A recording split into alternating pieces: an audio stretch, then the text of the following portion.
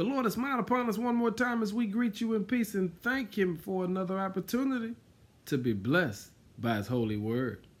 Our word for the day is call Him. Have you called upon the Lord lately? I mean, with all that's going on in the world, have you intentionally called on the Lord? David said, when I found trouble, stress, and strife in my life, I intentionally called on Him. In Psalm 18, verse 3, he says, I called on the Lord. He is worthy of praise, and He saved me from my enemies. You see, you've got to make a decision. When life throws life at you, that you trust God with everything that comes your way. It's like deciding what you're going to wear for the day.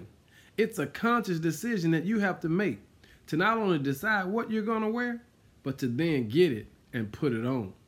David says, I called on the Lord. He's my rock. He's my fortress. He's my savior.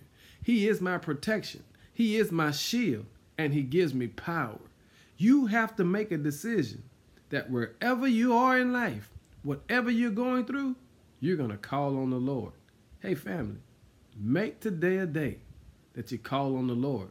Because when you call on Him, He's been waiting on you to trust Him with what you're going through. C-A-L-L. That means call it. And then give Him some glory, because you know He's worthy.